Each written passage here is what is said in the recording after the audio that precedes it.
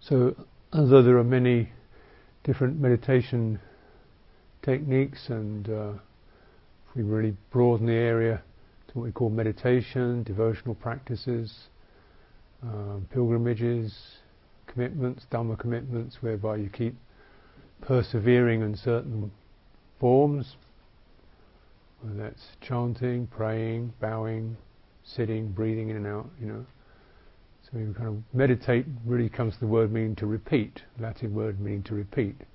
So something you do it again and again with a sense of persistence. And the aim of it always is towards release. So we're not trying to persistently get more obsessive, knotted up and stuck in ourselves. So it's the persistence that towards release. So persistence is like energy and towards that sense of releasing. And there are many different systems you can use, so it can get very confusing. So I tend to use the basic one that the Buddha seemed to consider most suitable and central, was the mindfulness of breathing. Mindfulness of the body, mindfulness of breathing. But to get an overview, perhaps less technical, more colloquial, but something that will cover all of it, is what I call like a three-phase process. First is pay attention. Get your attention really earth, grounded, so it's not scattering. Second is widen, soften. This is to do with the boundaries of our attention, widening it. So softening, because we can feel ourselves getting the quality of grasping or attachment has got a sort of magnetic pull to it, and we get quite intense with that. So you're just easing that, and any places you find in yourself that seemed, obsessive or stuck or dragging you in or winding you up, closing you down, focusing, you're paying attention, widening, softening. And the third phase, including it all. So pay attention, widen, soften, include it all. So including it all is the holistic development. So including our whole body. Then we start to include aspects of our mind, heart, aspects of our conditioning, places of desperation or knottiness, tightness, shame, fearfulness, grudges, craving, ambitions, pride, wounds, and so forth. You start to include it, not to obsess with it, but in order to bring that healing touch of grounding, being with that, not reacting, widening, softening, including it. So including all that in that process. So there's a purification, is a nice way of looking at a practice, or rather than getting somewhere, purifying, clearing the karma, clearing the results, clearing through the ignorance. Now, this term ignorance, this is considered in Buddhism to be the prime mover, the prime originator of our suffering. It's not that we're evil or fatally flawed or sinful, but there is this quality of not knowing, ignorance or avidya. Remember, these are all translations. So you use a word like ignorance, sounds like it's an insult. You're all stupid, thick. Or that can be cured by more information, which is that normal understanding of ignorance being a cognitive problem. You didn't know how to mend a bike, you didn't know how to do geometry, you didn't know how to whatever. So here's how to do it. But that's only ignorance in regard to cognitive sense, which isn't really the prime problem. Though it helps to have some cognitive savvy in terms of meditation. The main thing is ignorance, not being in touch with or not being aware of or being shut off from something that's released, is boundless, free, pure. The Buddha said there is this, the deathless, the unconditioned. And we don't know that, we're not in touch with that, we've lost touch with it. So because of this, what is happening is that our center of attention is always going into do-it programs, and also the stuff that is there to compensate for not being in touch with freedom, with purity, with release, with the unconditioned.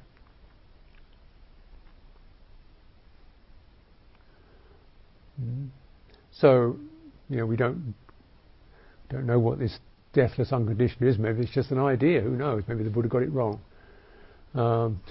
What we can know, perhaps more certainly, is where we get tight, edgy, flustered, defensive, rattled. Somewhere or another. Could be we feel ashamed of ourselves, inadequate, or we can feel irritated by other people, or whatever. You've got to prove yourself, or you get this kind of hardening, tightening, speedy, or you get something you feel yourself caving in. That's not good, is it? Does anybody enjoy that experience? So we say, well, forget about unconditioned deathless nibbana, maybe that's just the Buddha got it wrong. But this is what we can know. We can know this dukkha, this suffering. And we want to get past that or through that. Now, whatever, the Buddha said there is a way through this, so that's interesting. Let's forget what's on the other side, if there's anything on the other side or not. Perhaps that's the wrong way of looking at it. But a way out of this stressed state, this agitated state, this regret state, this attack, defend state, trying to prove oneself state, not feeling you've done enough state, always wanting something from other people state, fearing other people state, wanting and fearing at the same time. The stuff that goes on. Because, we're looking for something that will give us that place of really, really okay. And, we don't feel it. So there's a kind of almost going to say some intuition that it could it be another way? And this really was the Buddha's trigger. He's saying, well, I've got all this, I've got my palace, my nice place, I'm positioned as a prince, so forth.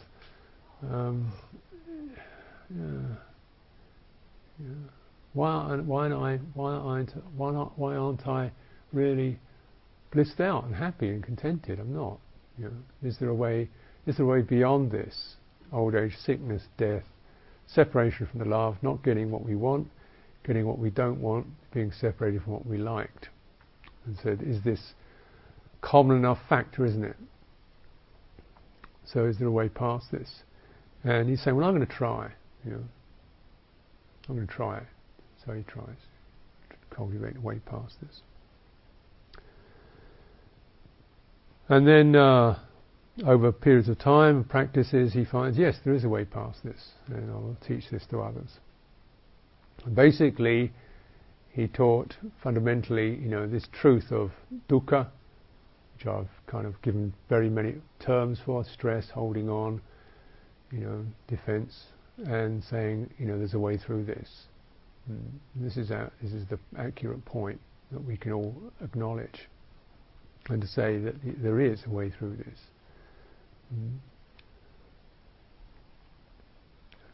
Now, as we begin to, as the Buddha himself recognized, you have old age, sickness, death. These are not so easy. Separation from the liked isn't very pleasant. Being associated with what one dislikes, cold, pain, bites and things and that, and not getting or being separated from what you like, suffering. But there's another thing he said was even more fundamental than that. And he said this thing called the five what he called aggregates.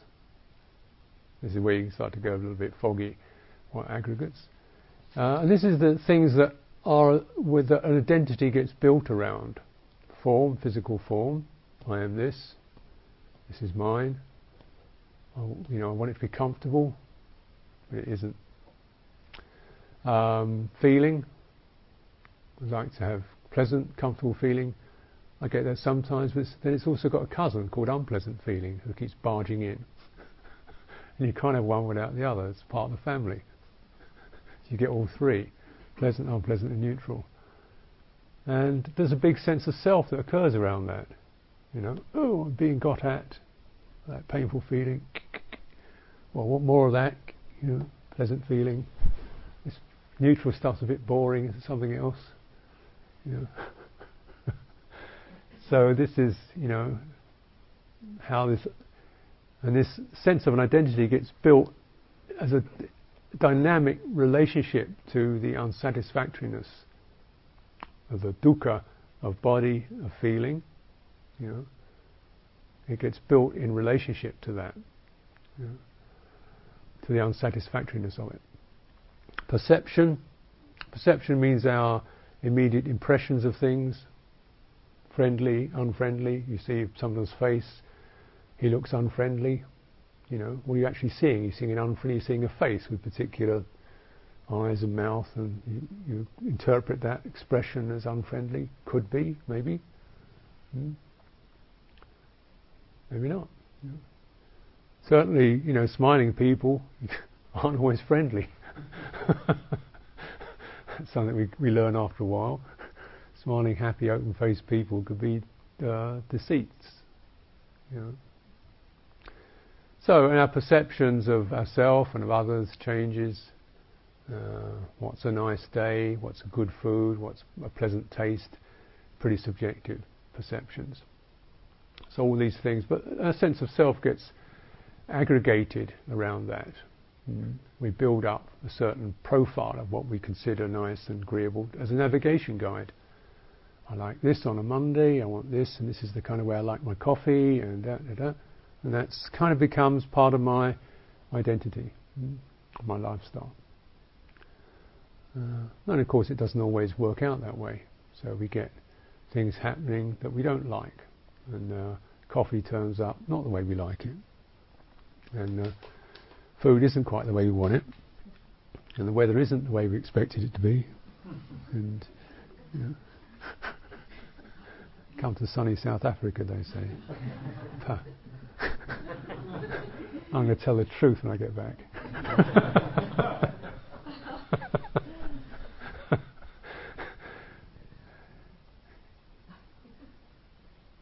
So, you get this sense of somebody getting formed in that, who is feeling a bit, why can't it be the way I want it to be? And the last one is, these is consciousness, which is always bringing things in, bringing in sight, sounds, touch, taste. And I'm the thing that seems to be getting all this stuff. The sights and the sounds are happening to me. The thoughts are happening to me. I'm on the receiving end of consciousness. Wherever I go, it follows me, dumping more things into me. Some of them are quite pleasant. I look for the pleasant ones. Some of them are not so pleasant. But I can't say, okay, that's enough of feeling things for the day. Consciousness just goes ahead and does it. Says, you can feel this whether you like it or not. You had a toothache, so okay, I got the message, tooth's bad, I'll get it taken care of. But that's not good enough, it keeps hurting. You don't say, okay, thanks for the reminder, I'll get that sorted in a couple of days' time when I've got time. No, it keeps going, stabbing away. Or even you can't do anything about it. You say, okay, I'm sorry about that, but the consciousness keeps throwing it at you.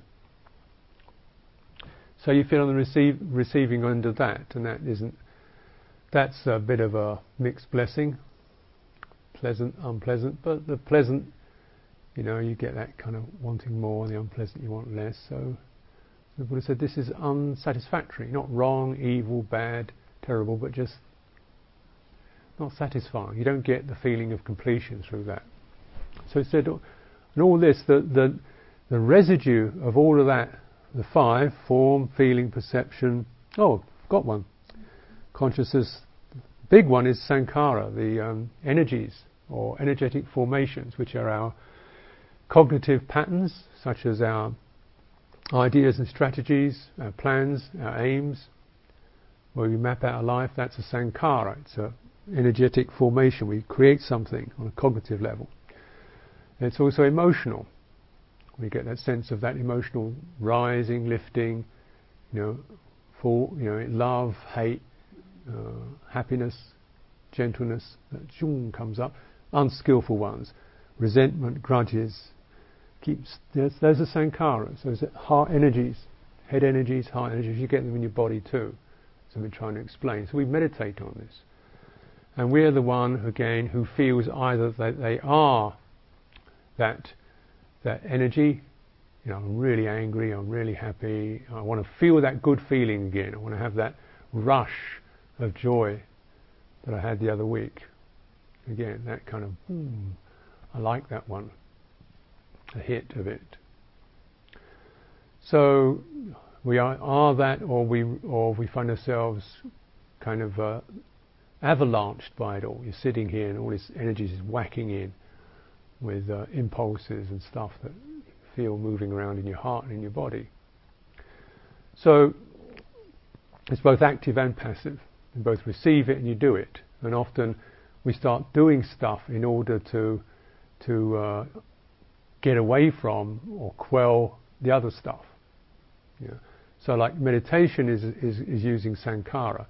So as you deliberately start to direct your attention, that's sankhara, that's intention, which is sankhara and energy, towards steadying and calming. So in a way you're actually imposing something. You're definitely transmitting a particular signal, an impulse, an attention into your body, into your mind, and just steady, calm, and it has good results. It's called a good one. A good one. But naturally there is some kind of sense of identification with that, because sometimes you can't quite do it very well. So you think, I'm not a very good meditator, or not strong enough, or whatever. Or sometimes you can do it very well, and even worse, you think, I am a good meditator.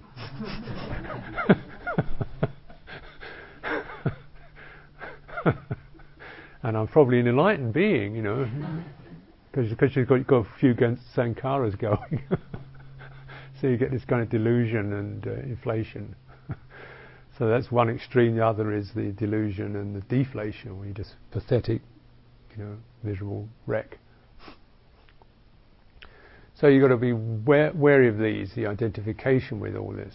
And there's no way we can just start out without identification. So you start out just doing the best you can, lining up your act as best you can with that sense of paying attention to your meditation object, also to the way so you widen meditation object, what that's about.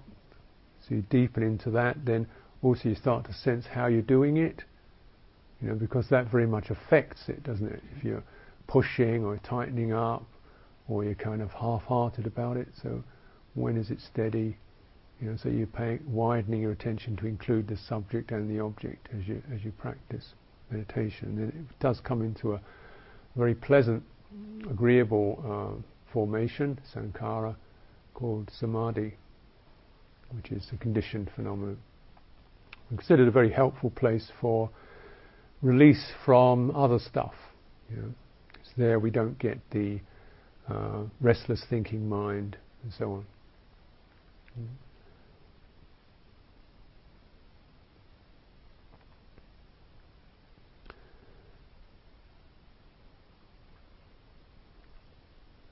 We learn some of the skill of softening, of widening, through meeting our dullness, when we're closing down, or obsessiveness, coming to the space behind that, we call it into awareness, which is, you could say, a function of consciousness, or an aspect of the conscious process, the heart of it.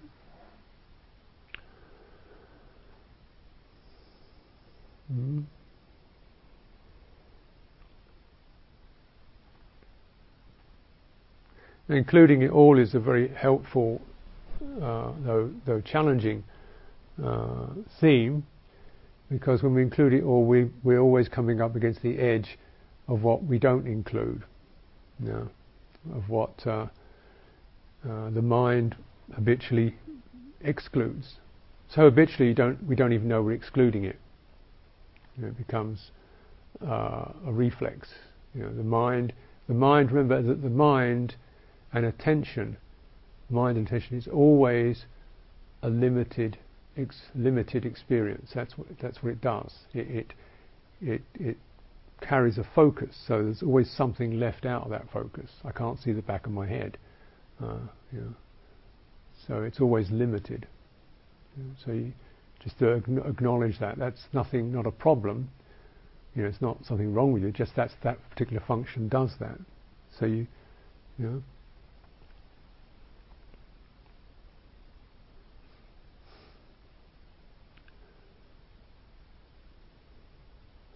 So when we soften it, you just kind of start to come to that place of using that power of attention, paying attention to get the steadying effect, the calming effect. And then you start to soften the boundary of attention. It's just like you're gazing at one particular point, and then without losing that point, you widen your visual focus, something like that. Maybe not very far, just a little bit.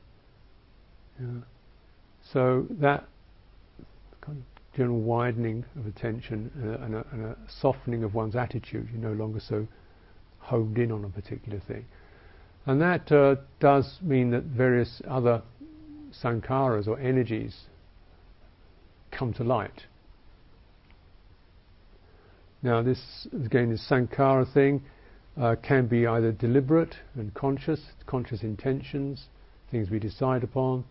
Some of it can be unconscious, my unconscious reflex of embarrassment, my unconscious or semi-conscious sense of not feeling good enough, my unconscious sense that it's all up to me to do it.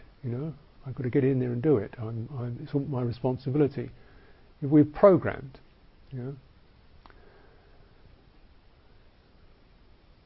So and we can generally see each other's stuff like, wow, she really takes on a lot, doesn't she?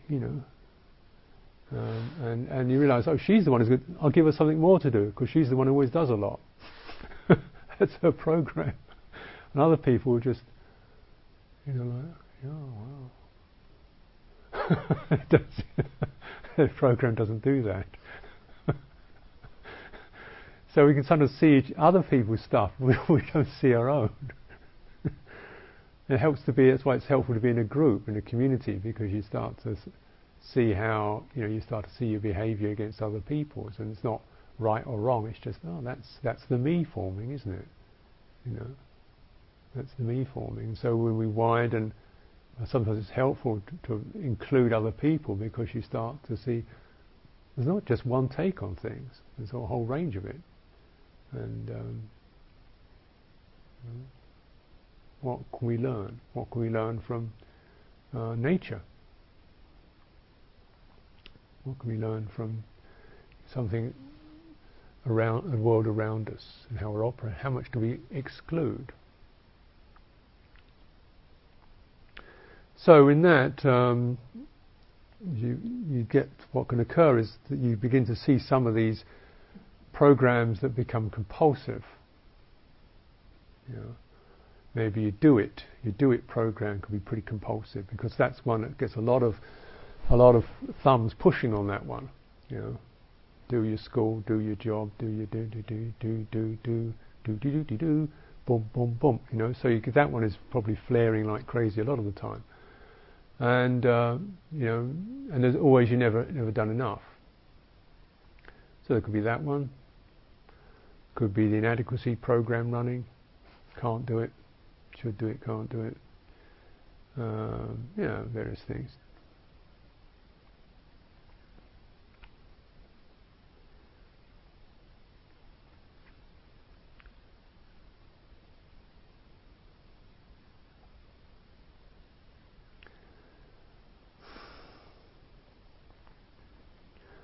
But this may seem, well, who wants to know that anyway? But the point about it is you begin to just recognize those or acknowledge that without identifying with it, and saying that's a program, that's what it is, a program. That quality of acknowledgement allows you, something kind of steps out of it, something isn't in it, and there's a sense of joy, lightness, humour and release. So it's these programs most specifically. If there's one thing specifically that you can say this is the one you have to release yourself from, and you can release yourself from, it's sankhara. You can't really release yourself from feeling. You're always going to feel pleasant, unpleasant, neutral. Even the Buddha felt that. He could get to certain stages of meditation, absorptions, where it didn't happen. That's kind of, sort of cheating a bit, really. You can't release yourself from form till the show's over, anyway. Consciousness, you're going to have that going. Perceptions as part of consciousness. You have to have perceptions, otherwise you wouldn't know anything at all. What you can release yourself is from sankhara. And first of all, you're looking at the really afflictive one. So it's a healing process, isn't it? My overreach, or which makes me feel exhausted, or my whatever, call this karma, past karma. It's in there. And that you begin to see that because particularly as you're meditating, those programs start to nudge in and take over the meditation. How good am I? I'm not good enough. Could I do better? Why me? And you probably get these memories come up. So all this stuff starts to more or less peek in anyway as you meditate. And then first of all you're sort of paying attention. So we'll just step to one side for a moment. So you've got to do it in a sense of sequence, build up the attention so that then you can address these really maladapted programs, which may have had a relevance at one time. There was a need to be busy, but now stop. There was a reason to feel guilty. Okay, you did something wrong, enough. Recognize it now, it's enough of that. You don't want to keep it running all the time. When they're maladapted, they get stuck as my sense of self. If I wasn't worrying about something, that'd be a source of concern. When you're a worrier, I think, I haven't worried today. Oh dear, I'm worried about that. Something must be going wrong somewhere. So, these are the things you start to... Who's that? Who's that? So as you get your attention steadier, then that ability widening is starting to include these. Who's that? Metta, kindness, openness, patience, breathing in and out through it, so that those ones can start to gently deconstruct. And what's left is a greater sense of inner space, some joy, some ease, and you get encouraged in that process. Oh, that's the process. It's a little bit embarrassing, but I can get through it, and wow, I feel better. So then, let's do some more. That's the path to the deathless. That way. Now, releasing these things is a bit like stretching a stiff sinew. They don't just suddenly go all flexy and loose in one shot. You may have to exercise it. So part of that is understanding the process. It's a soft process. It's not a brutal process. So we develop patience with that. But certainly this is the quick way to do it. Meditation is the high-speed way. Only takes you 10 years. Could be less. And the Buddha, somebody was reminding me the other day, the Buddha said you could do this in 7 days. I think you've got to be pretty flexy sinews to get it done in 7 days. Some of them are so stiff they feel like bones, So yeah, perhaps you could. If you could actually even access them. Some of you don't even know that they're there. They're so buried. So it starts to come to light. Process, and other stuff comes up, And so you start to acknowledge that, how we are in relationship with other people, how comfortable we are with other people. and how we are when we get things wrong. Everybody makes mistakes. Do we go into immediate kind of abject apology, cringing, denial, defense, or just say, well, yeah, that was the mistake, okay. So you start to kind of, while you want to open your meditation to include it all, to clear these experiences.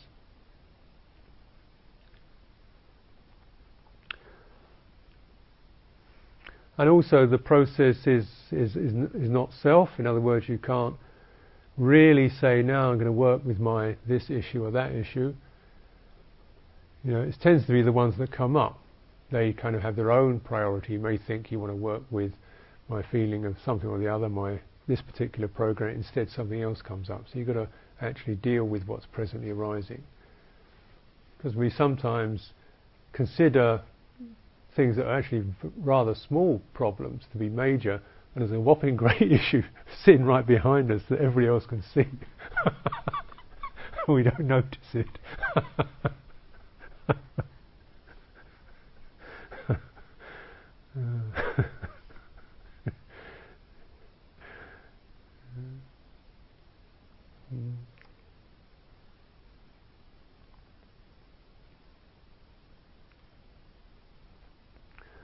So, I remember one time, just talking personally, somebody was asking me, well, why don't you just contemplate, find yourself, what's in yourself is the most, look into your mind and heart, find what's the most important thing, the really single most important thing. Most important thing. Most important thing. Most important thing. Most important thing. Work, duty. Most important. I feel it's tightening up as soon as I use the word important thing. Most important thing. Suddenly I feel most important thing is to relax.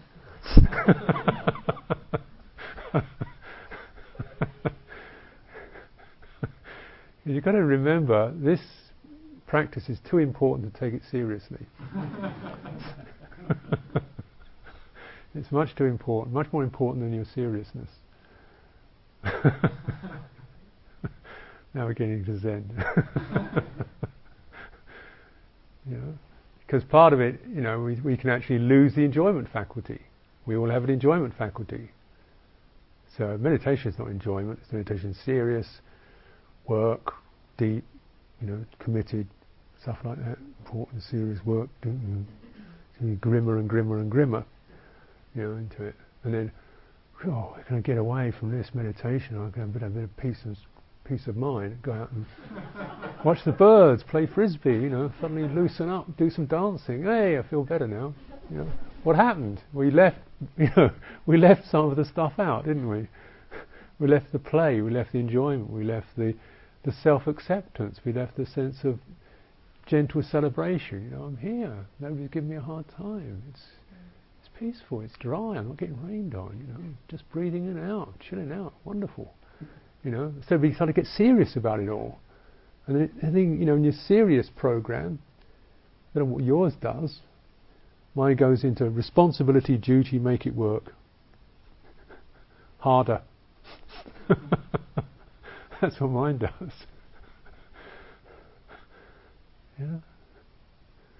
So that's not bad. But as the only tune you can play, it's a bit bleak. It's a bit limited, isn't it? There's room for that, but then there's also where's the innocence gone? Where's the freshness gone? So you see, even these quite noble, seemingly, cognitive patterns, they're not wide enough. So you come to something wider, which is your heart sense. How do you feel comfortable, at peace with yourself, as best you can? And in your bodily sense. Now when we are widening and listening, developing that listening sense, sometimes you can get down to quality of spaciousness and gentleness and a kind of soft sense of compassion. But take it a bit further, you know. Take it a bit further. So come into, remember the body sense is more primary. Come down into feeling in your belly, your breathing, palms of your hands. You know. You see, is there anything there that's still pushing or tightening? You know. So, because even the emotional sense can have agitations in it, and so we're taking the whole thing right way through, listening deeply through the body, including it all. So, include it all. We're really including these what are called the 5 aggregates: form, feeling, perception, sankharas, consciousness. Most important one is the sankhara, the most dynamic one, the one that's really going to, be able to shift perceptions, also challenging your perceptions. Yes, is that true, or am I just seeing it that way? Challenging those, but then it's really the sankhara you start to acknowledge is where you're getting very much formed around that.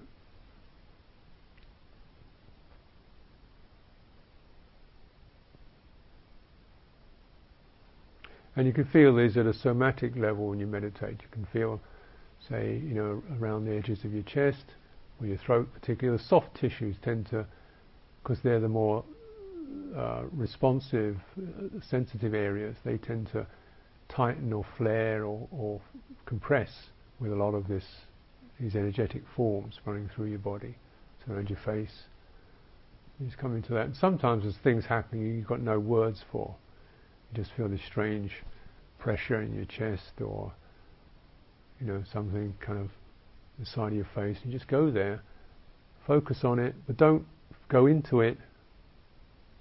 Touch and then widen. Just keep widening to include the whole area. So you let the energy move. If you focus on it too intensely, you tend to compress it. What you want to do actually is more like a massage, where you start to soften and spread, so that the energy can release. And sometimes that helps with things like physical pain also, as you widen over the whole area, so the energy in that has a way to move and discharge. And it's sometimes in our emotional struggles, just feel how you're feeling in your body. Feel a bit sick in your stomach, disturbed. Go to that area, widen to include your whole body. Come back into your back, your spine, where you get the strength. Opening, widening, including it. And it will include it so that it can go to the place of running through and discharging, releasing itself.